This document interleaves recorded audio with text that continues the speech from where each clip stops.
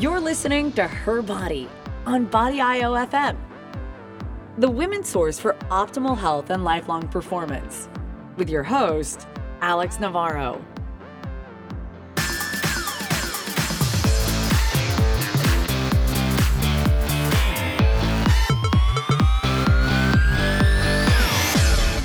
Welcome, everybody, to another episode of Her Body, brought to you by Body IO FM.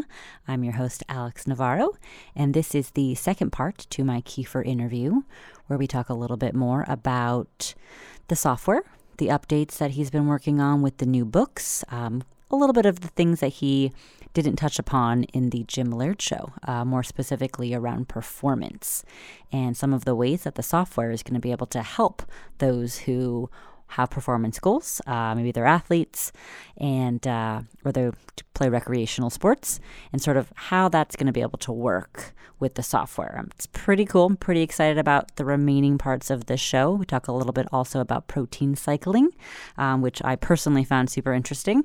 So we hope you guys enjoy the second part of this episode.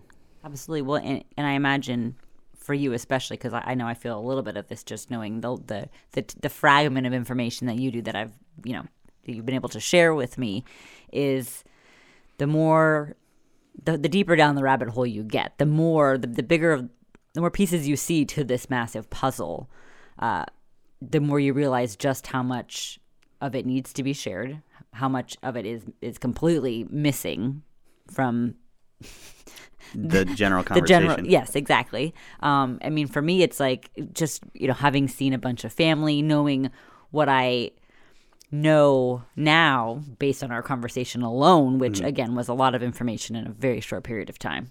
I felt like my head was going to explode. But then looking at people like family members and who have had issues, who have been sick, who I can tell are on the verge of being sick. My grandmother, she has dementia. All of these sicknesses, and I want to tell them what to do. I mean, obviously I don't know to the full extent what they should be doing, but I know at least what they shouldn't be doing based on me watching their behavior and what they're doing. And me, again, not only knowing so much, but then you knowing as much as you do, and wanting to get that information out, but wanting it to be as whole and complete as possible. Right. Yeah. It's important. I don't know enough to then just be able to tell one person, like, oh, you just need to stop doing this. Right. Or if you just made that one little change. I can't. Right. I don't have that knowledge to be able to do that. But I know that, there are some things that they could do to make those changes, to make themselves healthier, because I care about them. Yeah, the basics, which really, it comes down to the basics. Right. If you're working with a professional athlete, obviously, that would be different. That's, right. There's a lot more things to pay attention to. But if you're working with just somebody who wants to live a long, healthy life, and like Mark Sisson says, just lives long and drops dead.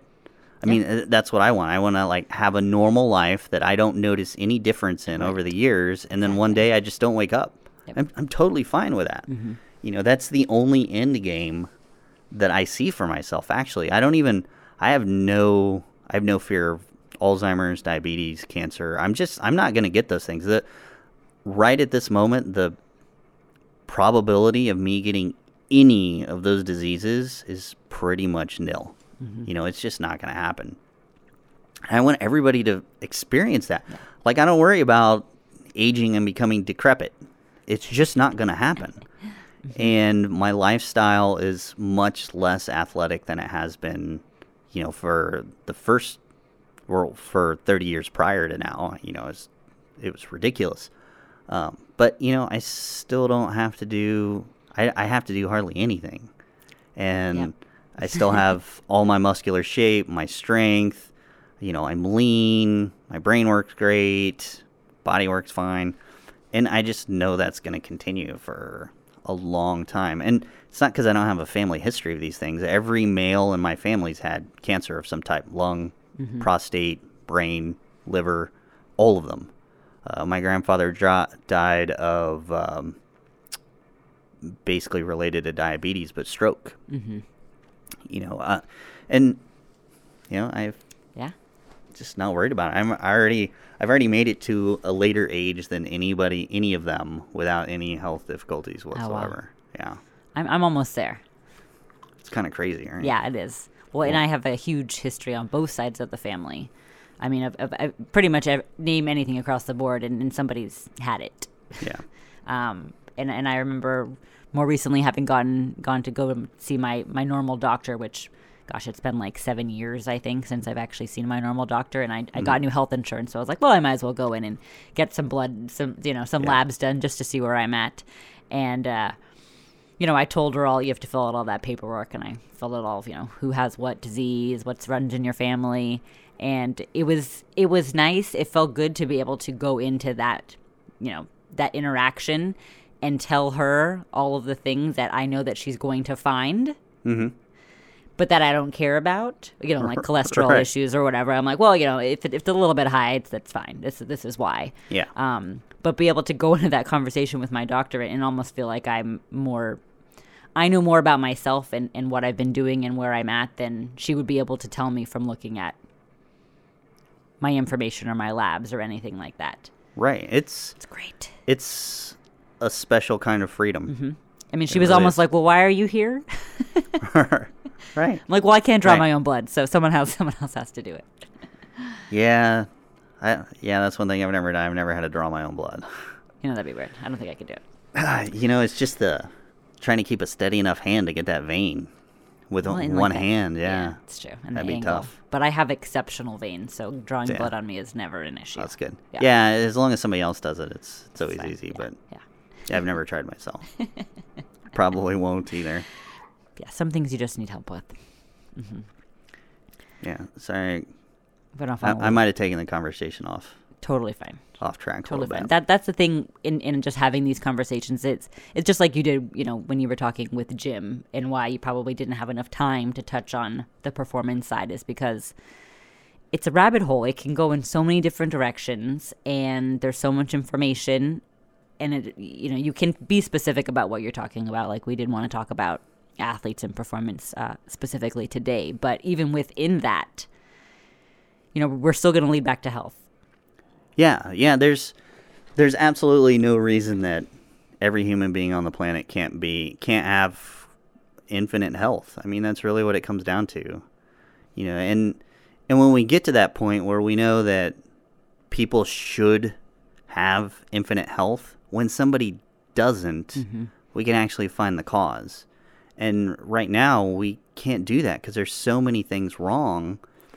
It's almost like when somebody is healthy, they're like, oh, well, they're just a freak. Their genes, they just have good genetics. It's like, well, no, they were clearly doing something right. Right. Oh, or, in that instance, this actually helps us to look for things that might be different about them in some way that could give us more information. And it's just funny to me, though, that that's the way we look at it now. And, New Year's is coming up, and, actually, this will probably come out in the new year. And I've noticed a lot of articles about New Year's resolution, and there's this huge backlash, particularly amongst female writers, about not making a New Year's resolution. Your New Year's resolution should be that you're happy with how you are. But we know, statistically, 90% of women are not happy with how they are. And this could relate to a lot of different things. I think there's a lot of social issues there that I've touched on in articles before.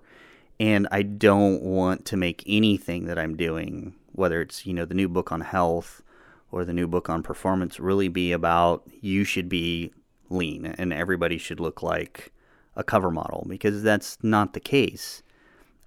Everybody, though, should be reaching for that infinite type of health. And if your New Year's resolution is to not have a resolution and not give a shit, you're not headed in the right direction. And I think that's a really dangerous message. I think the right message is it's okay. You don't like how you look. Guess what? I wake up every day, and even the leanest I've ever been, I didn't like how I looked. It's just something that's kind of ingrained in me. Do I let it control my life? Well, Maybe a little bit, because all of this has come out of that Right. that problem that I have. But there's health, and that's the thing is it's okay. It's okay to realize that you're not perfect, because nobody is. But what's not okay is to just accept defeat, that there's nothing you can do to change it. Right. We can all make improvements. And, even, I could make some improvements, and I do. And I fluctuate in how I look and how I feel. And when I start to realize that's happening, I change things. And that should really be the goal. The goal shouldn't be, well, I want to look like this cover model, or I should be skinny, or I guess there was some thigh gap backlash going on at some point. And I don't think it helps anybody to shame the people who are healthy, which I have seen. Mm-hmm. And I don't think it helps to have these people who are like, you know what? Don't worry about it. Just love how you look. Your New Year's resolution should be to just do nothing. I don't think that's beneficial either. I think it really gives the wrong message, because if you live in the U.S., your chances of having the beginning condition of metabolic sickness, which you might not even realize yet. You might not have had the right test to find that out. But basically 80% of Americans aged 20 or older are either deep in the disease state or in the beginning of the disease state. And to be honest, your easiest indicator of seeing that is how much excess body fat how easy it is to carry that excess body fat. And like I said, I'm not trying to make this about you need to lose fat, you need to look hot. You can start becoming super healthy without worrying about that. And I guarantee you, as you become healthy, the body fat disappears, because the body fat's not making you sick. It is a symptom of being sick. So if you worry about your health and you worry about just wanting to feel good again, I absolutely guarantee you that you will lose body fat. I do agree somewhat that can be a damaging goal. If your goal is, look, I just need to look a certain way, I just need to lose body fat, that can lead to some serious, psychological problems. That's why we have anorexia and bulimia. And that message is perpetrated by all the messages out there about lose fat. How many times have you seen the ad on Facebook? It's like one weird trick for 6-pack abs. Yep. Those kind of 5 foods to burn belly fat. Yeah, all of that is about fat loss, and I think those are damaging messages, because it's the same thing as your doctor telling you need to take cholesterol lowering medication. It's treating a symptom and not the disease. So if you're treating the symptom, you might actually make the disease worse, which is why so many people fail. And that's the argument of a lot of these articles that I've been reading recently, is it's like, look, everybody, 90% of people who diet, they fail, and then they go on this yo-yo, and it makes them feel horrible about themselves. Their argument is, I would, somewhat justified. You think you're doing everything right, and then you go right back to where you were before, and you don't. Or worse off. Yeah, usually worse off, unfortunately. And that's, again, because we're focusing on the wrong message. We're focusing on a symptom, and we need to be focusing on the health. And I think that's a totally legitimate conversation to have. And I think that the conversation that don't do anything, be happy with who you are, is a very destructive conversation. I think you should be happy with who you are as a person. And in that journey, you should have the goal of being as healthy as possible, and then everything else just falls into place. Mm-hmm. Like I said, I know I'm not perfect, even though I pretend that I am probably 80% of the time. I know I'm not. I constantly am trying to make improvements, both physically and mentally, and emotionally, for that matter. And all of those things, as Jim Laird likes to point out all the time, is this emotional side of things. And it's pretty key too. Sorry, I'm on another rant. Totally fine. I was trying to figure out a way to jump in there, but I was just going to let you go. Well, there's so many. Well, I think, being that this is her body, the emotional component is significant. It's huge. It plays a big role. That's, I would say, 70% of the clients that I work with, the women that I work with, there's a huge emotional component. And it's something we've talked about on the show a lot.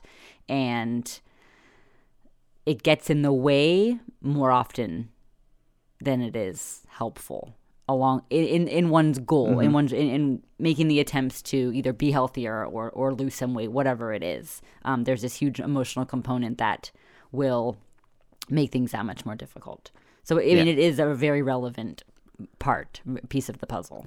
Yeah, it not that it isn't for men too, but it's that much more so for women. It's different for men. Usually when they go through that, they go the opposite direction and become super lean and muscular and get into aesthetic kind of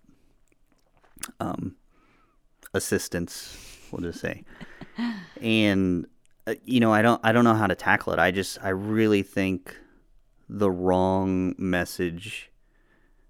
There's several wrong messages. One is you need to look like a supermodel. You have to lose fat. I think that is a crippling message. Agreed. Because you might be so sick that losing the fat's just going to take some time. And, you know, that's okay. There's an end goal. Yep. You don't need to look like a supermodel overnight because that's usually incredibly damaging. Right, you're going to be miserable if that happens. You might look good, but you're not going to be a happy person. Right, and you're going to be more sick Yeah. than when you started. And that's the problem. You're more sick, which means if body fat is a symptom of being sick, then, well, I'm not going to say if. It is. Since body fat is a symptom of being sick, it's clear why when people lose so much fat and they focus on that fat loss instead of the health, why they gain it back and more, because they actually made themselves more sick. So I think what really needs to be changed is the messaging. You know, just people have kids or they want kids, you know, especially women. I would say the driver for women wanting children is more intense than the driver for men, at least in my experience. But you have kids, and not only do you want to, I talked about this on the show with Jim, but whatever health issues you have that are causing these diseases, you know, the main health issue, if you have that, which, you know, spoiler alert, it's insulin insensitivity in the skeletal muscle tissue. But if you have that, you're going to pass it on to your child, which means your child isn't going to get the same start. It's not going to get a healthy start in life. It's going to get... It starts life in the diseased state. That's horrible. That's a crime. So when you tell people, hey, don't worry about it, just be happy with how you are, essentially what you're covering up, the masquerade there, is that you're putting a happy, shiny mask on the fact that you're sick. If you have kids, your kids are going to be born sick, and they're going to have lifelong health issues. You know, that's fine. You can wear that masquerade mask all you want. But it's not going to help anybody. What we really need to do, I mean, the New Year's resolution shouldn't be, well, I'm going to drop 20 pounds. You know, those are bad goals. Those are horrible. I'm going to, you know, I want to fit into this dress or whatever. Your goal should be, I'm going to start on the road of getting as healthy as possible, because even if I already have kids, I want to be... You know, when they're in their 20s or 30s, and if they want to go on some hiking expedition in the Grand Canyon, I want to go with them. Right. Exactly. You know, I don't want to get the pictures while I'm stuck in my wheelchair or on my lazy boy at home. I want to go. Right. You know, life's an adventure, and when it stops being an adventure, you know, to be honest, I don't know what I would do at that point. And I don't know what I would be a very miserable, grumpy person. No one would want to be around me. Yeah, and I think most people listening to the show kind of feel that way. They, you know, it's not just being around for your kids when they're until they're 18. I plan to do a lot of things for as long as possible, including flipping around. Yeah. Somebody asked me that while I saw my family not too long ago. They were like, you know, you're still doing all the walking on your hands and all that. Like, how long are you gonna do that for? I was like, well, until I physically can't do it, which probably. Well, we'll see. We have a while to go. There's no reason that your body should ever get to the point where you can't. Agreed. Well, it's great. There's no physiological reason whatsoever. It's all because of damage that we do to ourselves. And if we just stop doing that damage, everything changes. I mean, Alex saw me in different stages of my life when I had massive amounts of stress and I started getting gray hair. And it kind of worried me because it was still later than most of my family, but that's about the time everybody started getting gray hair. It's disappeared. Yep. It's weird. I thought maybe he dyed his hair, actually. Yeah, it's disappeared, and it's because, I understand the connection between diet and stress and all those things. And it's not just stress. It's more heavily related to diet. And at those times where I was really stressed, my diet wasn't as good as it should have been. And now that it's on point, literally my gray hair's disappeared. So if even if you care about being healthy, but that's not a good motivation, gray hair and wrinkles. Come on. Right. The way the skin ages, which is pretty fascinating, how it ages, that actually relates back to the exact same processes that make skeletal muscle tissue grow. It's the exact same processes. So, and where insulin has the effect that insulin has on those processes, it's good for skeletal muscle tissue in some regards. It's actually bad for skin. It doesn't allow skin to regenerate at the rate that it's used to regenerating. So the skin ages faster if you're on a carbohydrate diet. People are still amazed. I'm over 40 years old. I still don't have crow's feet or anything on my face. And they're like, what? Like, whatever. How you just must be lucky. I'm like, hey, you have not seen my family. I mean, if you looked at my genetic history, you would call me anything but lucky. Well, I feel that way about the gray hair because my mom even several years ago, so at 27, by the time my mom was 27, she had 3 kids. I mean, granted, looking back at her diet too, was not great by any means. But by the time she was 30, she was almost fully gray. I'm over 30 now. I got like 4, maybe. Pull them out, so I don't know. Yeah. If they come back or not. Well, there's a good chance they won't come back gray. Be amazing. I've actually seen one that looked gray at the end, and when I pulled it out, it was actually black again at the end. Yeah, that's at the follicle. I was very confused, but now this makes sense. Yeah, it actually, there's a very clear, distinct physiological reason why that happens. And like the dimples in women's legs, nobody likes. There's all sorts of derogatory imagery that's used to describe it that I won't use on the show, but that's also a symptom of how the diet is affecting those protein dynamics. If you have a diet that does so, like carb backloading, depending on what you're doing, if you're on one of those diets, or even ketogenic to a certain respect, would help to repair that damage. Now, depending on how bad that skin quality is or that damage, it could take a really long time to fix. But if you're young and you started eating this way when you were young, you would never, your skin would be like tight and firm and beautiful. Can't wait to see what my kids look your like. whole life. Well, I mean, just imagine thinking that, like these things that people are writing articles about like, don't care about it, don't worry about it.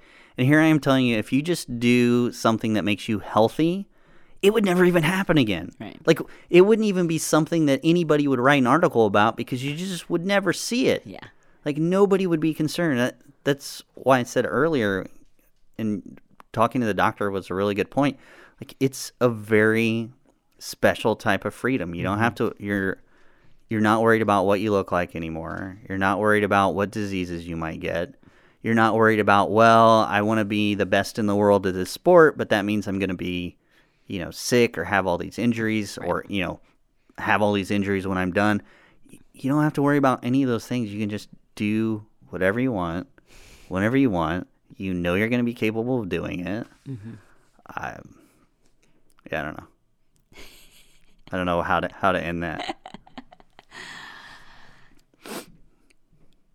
It's hard. I mean, it's difficult because I just want to tell everyone what to do.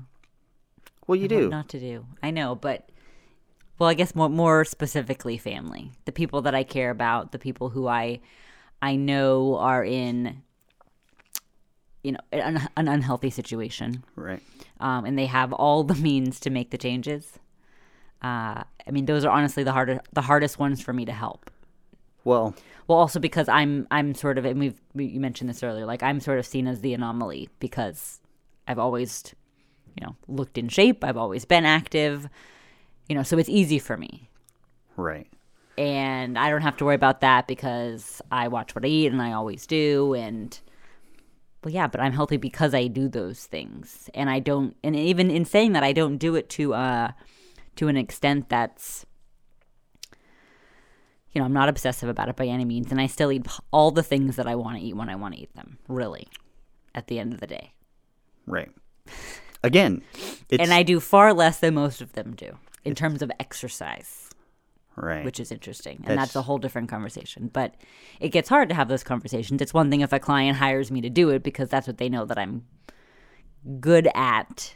Mm-hmm. And they need, an objective person to give them that information. But when it's someone close to you, it's almost harder to do that. And it's very frustrating. Yeah. It's kind of ironic when you look at the amount of exercise that you and I get compared with people who have been using exercise to battle their weight for years. Yep.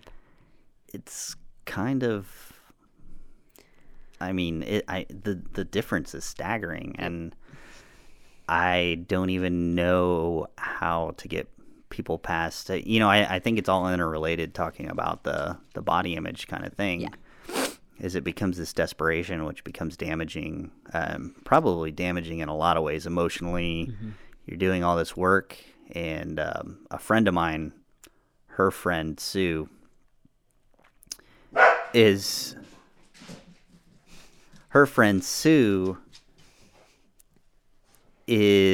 works out. She's retired now. She did really well in her industry and retired kind of early, and she's always been somewhat overweight.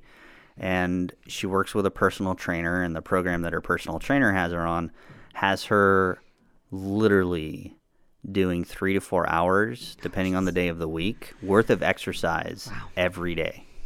And she's still overweight. Mm-hmm. She's lost, maybe 4 or 5 pounds of the 40 that she wants to lose. Mm. But now she's terrified that if she stops doing ratchets back at all, that she will balloon up.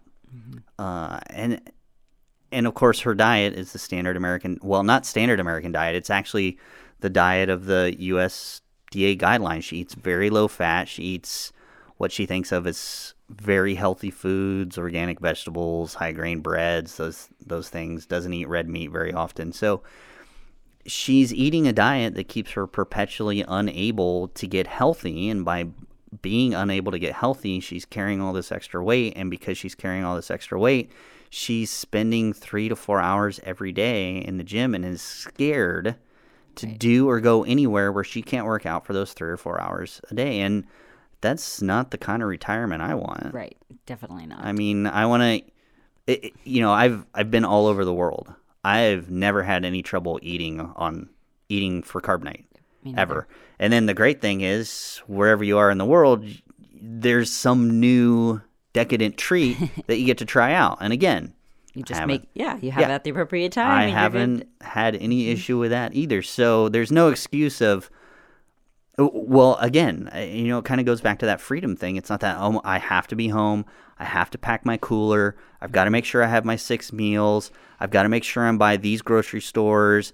I'm sorry, I can't go visit Maine because they don't have a Trader Joe's, and at Trader Joe's, I get these exact things, and that's what I have to have every day.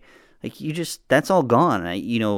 When I went to Serbia, there was nothing familiar. There were 3 McDonald's in all of Belgrade and 1 Kentucky Fried Chicken. That was it. And it probably wasn't even standard stuff that we have here. That didn't. They were pretty. Were they? Well, they're probably better ingredients. Probably better, yeah. It's true. But their menus are identical, and there were no Starbucks. I had. Mm-hmm. There was no possible way for me to. Even the food products in the store were completely different. Right. I had no trouble making it work. Yeah, it was super easy. Mm-hmm. I think it's just understanding the basics, and then once you've sort of been in those situations a few times, and you've been able to adapt to them, it gets easy from that point on. That's even coming like when I was in Bali. I mean, there was no English on any of the products, which, if anything, made it difficult. That's what it was, because I wasn't quite sure what was in certain things, but they all had the nutrition label on them. And even though it was still a little confusing, I figured it out. Yeah. So I could just look at the nutrition, that and see what was in it, and then be able to make a good decision around that. Yeah, I just went to restaurants. It was easier. Oh, well, I did that too, but sometimes I wanted snacks to have around with me. Yeah.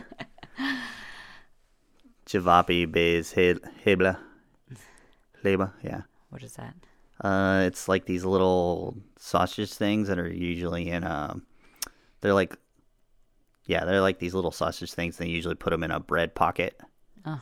So Javapi is the thing, and Leba is bread, and bez is without. So Javapi bez Leba. Oh, so you're just getting the meat. Javapi without bread. Nice.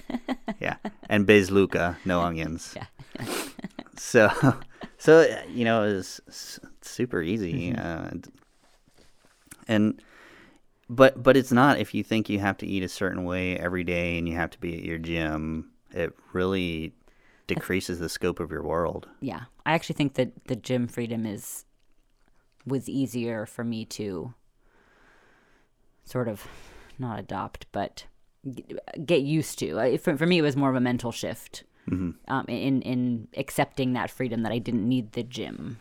Right. Because I was like, well, I can always figure out the food situation. I've always been able to make that work, even before pre-carb night, where I didn't really want to pack my cooler, which honestly now is used as my earthquake kit. Oh, that's smart. Yeah, because it has all the little containers, and I could separate all of the different things. So I was trying to. It's a nice bag, but I just don't use it for its purpose anymore. So I was trying to figure out how I could reuse it. So now it's perfect as the earthquake kit. But the food I've always kind of been able to figure out and make work in any diet situation, like especially pre-carb night. But it was the gym and not feeling like I needed to scope out where the gym was, what the gym, especially around the holidays, is the gym open on Christmas Eve? What time do they close? Can I get in before? I think that freedom was actually more of a mental shift than it was anything else. Right. Not feeling like I needed it, but I enjoyed it too. And I misused that in other ways. And I've talked about this on other show episodes before, more as a stress relief. Yeah. So it was okay, well, I'm not going to use that in that way anymore. So what else can I do to manage that? Right. If anything. And I know that for women that can be a reason as well, because they've used that outlet. Yeah. And I think that's going to be true for a lot of runners, because I've come across that with clients who this is what they've done for so long, and this is what they get from it. And it has nothing to do with the exercise or the physical, the aesthetic goals of it. They're like, I get this runner's high, I get this feeling, I have my time alone. It's more of that's the mental, emotional changes that we need to focus on, so that we can let's find another way that we can get that same sensation without doing this potentially damaging activity. Right. Well, now understanding how the dynamics work, there's actually a way to let them continue to have that lifestyle, but just make one little tweak. Yeah. One weird trick. Yeah. that would at least make it work for them to where they're not doing damage. Yeah. And they can stay healthy for a long time. Marathons still aren't great, but there's actually a way to keep up that lifestyle and not do the damage that you normally do. Right, and it's just a matter of a little appropriate changes. Yeah, small. Of course, there's dietary changes, but as far as the exercise and mode of exercise, very minor changes. Which is good. You don't have to. It doesn't have to be a whole upheaval of your life and sort of identity for some people. Yeah. They're so wrapped up in that now. It's this is my running community. These are my running friends. If they stop doing that, there's a disconnect from who they are, who they've built themselves up to be. Yeah. And I find that to be true for competitors too, who competed for a long time, and they're so damaged now, but they don't know any other way. They don't know what they would do if they didn't have that. And I see that more often than not. And that's a bigger, that's where we're not necessarily just talking about diet and exercise. We're talking about the whole mental and emotional component of it. Yeah, community is important. I don't which is why CrossFit works so well for Yeah. so many people, is that community environment. Right. They're working out with other people. There's that motivation and the drive and, Yeah. the enthusiasm that comes with it. Well, everything that's life-changing or a program that's designed to change your life really has a large community aspect to it. Alcoholics Anonymous, and then Al-Anon, CrossFit. I'm not trying to actually compare those as equals, but because they're not. But those are all in Weight Watchers. All those things are people trying to make a very large change in their life, or even somebody who's moved to a new area who hasn't gone to church in a really long time and they don't know anybody. They do find solace in the church. But a lot of that is their community. Now, they've got a community again. Yeah. So people going through major life changes, you cannot deny the power of community. And so if you have a community that's helping you, and that's CrossFit's, always that weird one because you have a community there that's trying to push you and glorifying injuries. So I don't know how emotionally healthy that is. It's like, oh, that's awesome. You ripped your ACL. You're going to be in a wheelchair and a cast for 6 weeks, man. That's awesome. We're going to put your name on the board. I'm not sure how a little disconnect there. beneficial that is, but it's still a community environment. That's really important. Well, the support for most people is huge. They need the support, and if they feel supported, even in something, even if something that's not good for them, whether it has to do with exercise or diet or, if it's going out and drinking, that doesn't mean it's a good thing. Right. But people thrive off that support. Yeah. And, sometimes it's just misguided. Yeah. The vacation made me think of something else. So I talked to you earlier about, when you overtrain, if you take some time off, that you can actually fine tune that as well. So my models, I can fine tune the workload so that when you do, if let's say you want to go for a vacation, if I know you're going to go on a vacation for a week and you don't want to work out on your vacation, you can actually fine tune your training leading up to the vacation so that you still make gains while you're not training on vacation. That's amazing. Yeah, no, it's crazy. It's crazy. Once you get the models out, it's just crazy the stuff you start to realize you can do for people. That's it's like really you cool. can do whatever. So you can really enjoy your vacation and come back feeling better. Yeah, you could actually put on muscle mass. That's very in that cool. time. Yeah, you could. Is that similar to, when I first started using carbonite for competition prep, and we always talked about sort of after the show, we have this great potential for gains. Is that similar? It is similar. Okay. Yeah. Yeah, but I don't still fully understand it, but well, yeah, that's just what made me think of it. You could fine tune it now that you wouldn't have as good. So you would get to your contest prep much easier, more easily. Okay. But in doing that, in making that so fine tuned, you lose that commensurate window at the end. So if you wanted to plan on that, but if you wanted to, so if your plan is to hit the show, look great or whatever, and then take a couple weeks off, you could actually plan for that. That's cool. And have that growth window afterwards and still look awesome and not do any damage. I mean, it's... Sign me up. Where do I start? Soon, very soon. Very excited about everything that's really just coming to fruition, I feel like, at this point, especially after the last conversation that we had, all the information. And then, again, being able to run through the beginning steps of the software and just get an idea of what it's capable of. It's just very exciting, and I'm eager to have. Well, obviously personal reasons. I'm eager to try it. Me first. Well, that's kind of where I am. I just want it to work for me. Yeah. I'm totally happy being a guinea pig. Absolutely. Well, I think I already put my name down. The coaches will be the absolute first people in. So. But then just being able to get it out and see what comes of it. The ease of it, but also the data collection that we'll be able to see. I'm just excited. It's going to be cool, guys. It'll be fun. I don't know if fun's an understatement. It's going to be really cool. And obviously the books, everyone's very eager for those, and I hope everyone understands why it takes as long as it does. For me, it's a little bit easier because I sometimes get little pieces here and there. So, but at the same time, it's hard for me not to share that information because I don't fully understand it because I'm getting little pieces. But even just those little pieces and wanting to kind of share, and we might throw out little teasers down the road. Yeah, about little things here. We got more than little pieces. That's true. You got like the full masterpiece painting with just some of the details not filled in. That's true. Yeah. Which I think that, to be honest, I think the details are the least important for most people. It's just knowing that the details are there. Mm-hmm.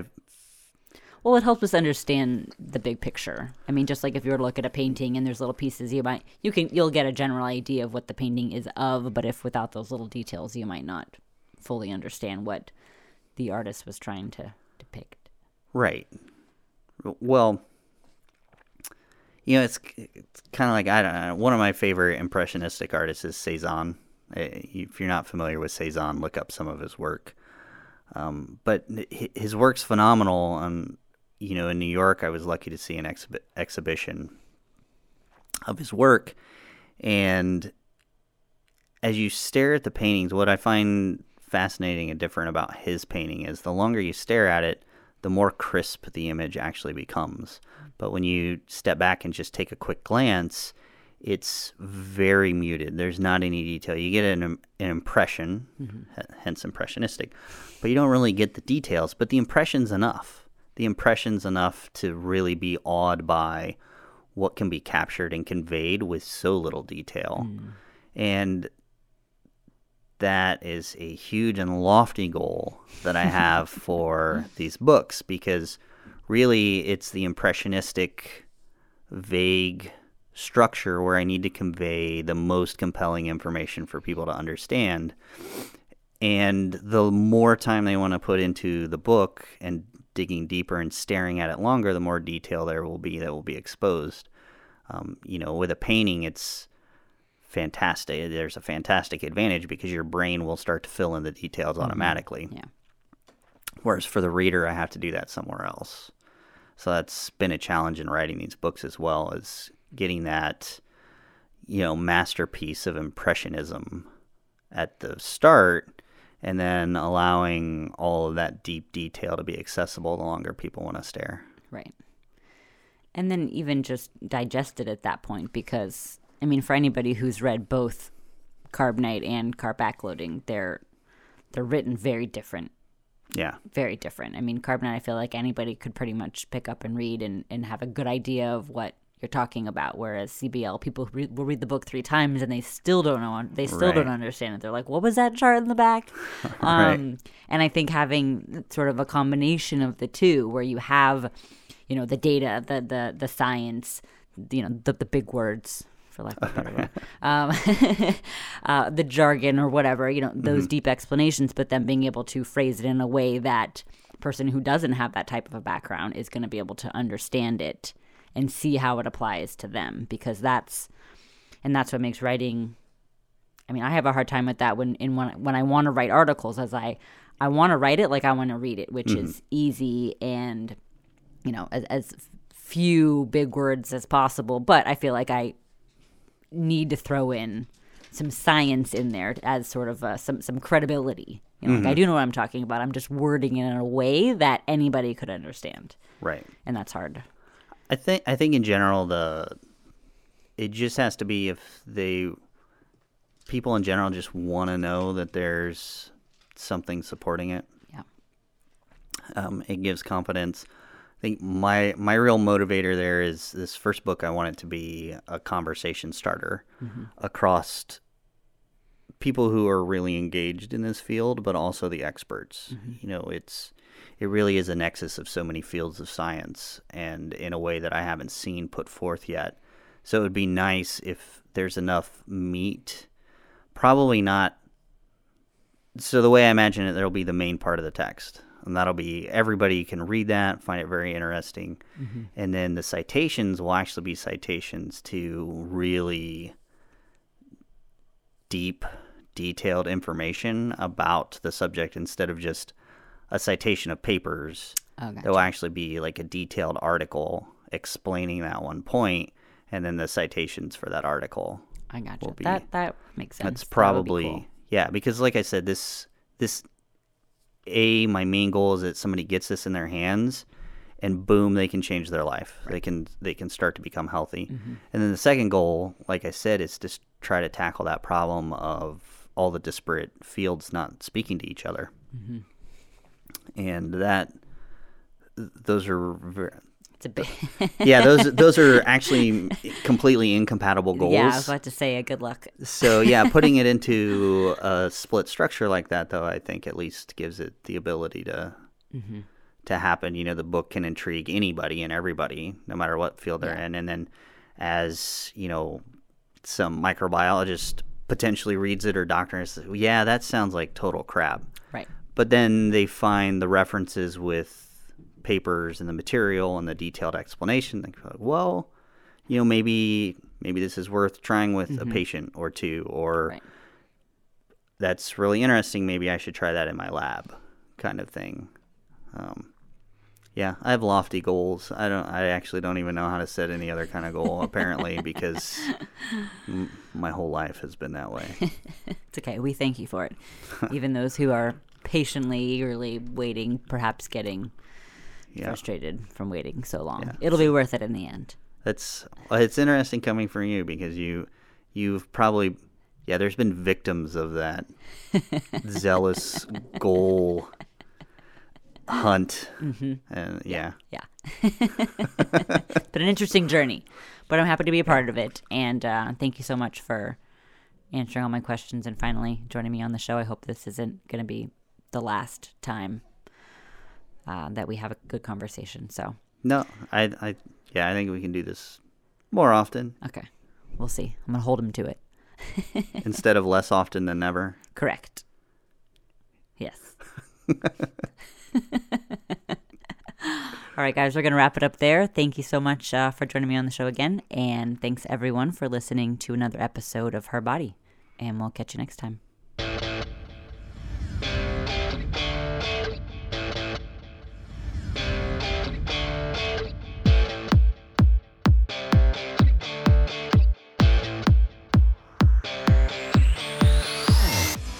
You've been listening to Her Body on Body IOFM with your host, Alex Navarro. And if you'd like to hear more, log on to body.io. We'll be back next time with more information about women's health and performance.